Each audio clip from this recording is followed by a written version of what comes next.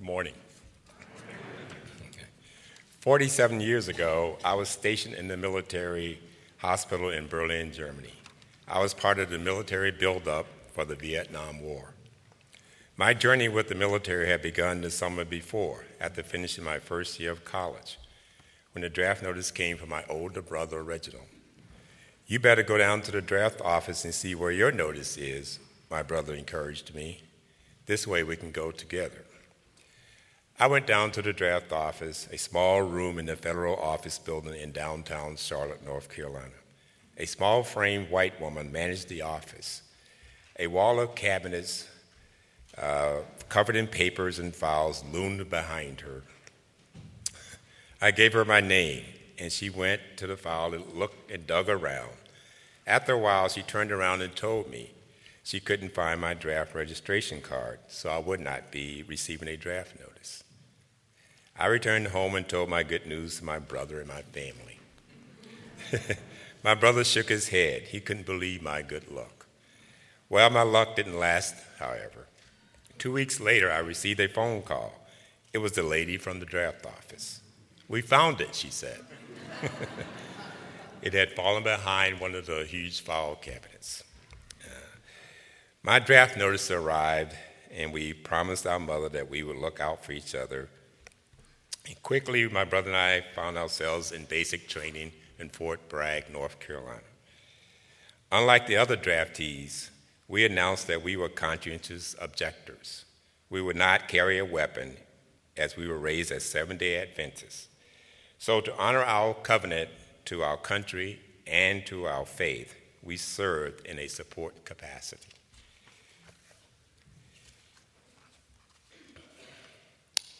In basic training, we encountered the tough Green Beret who stood in front of us and screamed in our faces, "Lousy COs," and harassed us daily to change our minds.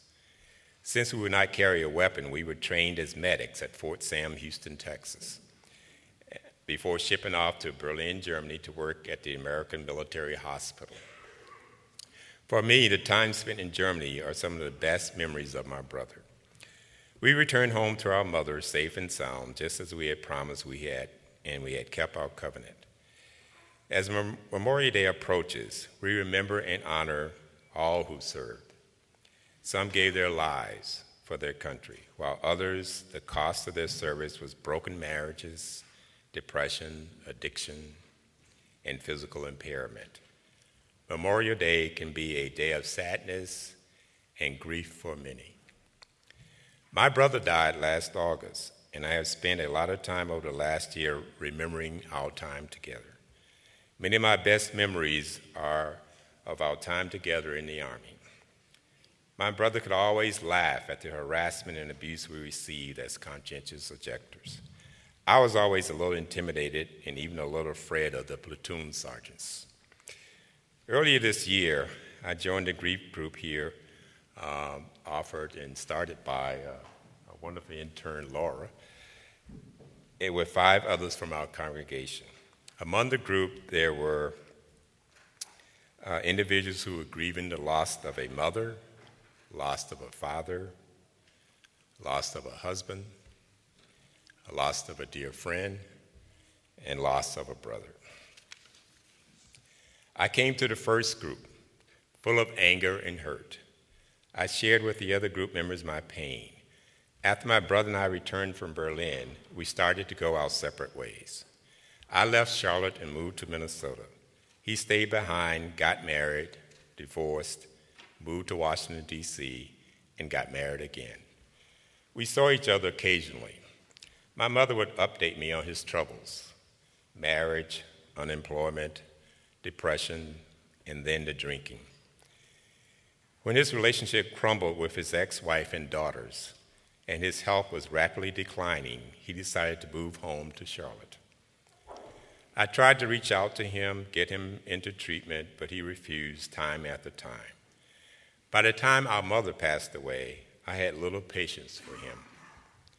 Once I started talking, I was surprised at the depth of my anger and frustration toward my brother. He died alone in a nursing home, without family or friends to comfort him. I felt anxious and a little worried about how the other group members would think of me. Then something happened. During this second group, we all shared a photo of our loved ones. At the encouragement of Laura, we bring a photo to share. We read an article about grief. We sat in a circle and we asked each member to show us their photo and talk about their loved ones. As my anger began to dissipate, I realized that the group was doing what the article suggested. The group was reaching out to me saying, "Come, sit and tell us about your brother." As I began to talk about my brother, my anger began to slip away, and I remembered the good things about my brother in our times together. He was caring, he had a beautiful smile, and I always felt safe when I was in his presence. Through the group, I was able to connect with others and share my experiences. I was able to build new friendships and become more connected to the First Universalist community. I experienced the strength of the group, the warmth of its understanding, and all its different quiet ways. All of us knew we did not walk alone. I experienced firsthand the covenant First Universalist makes with its community, to love and help one another. As my brother always said, I was the lucky one. Come, let us worship together.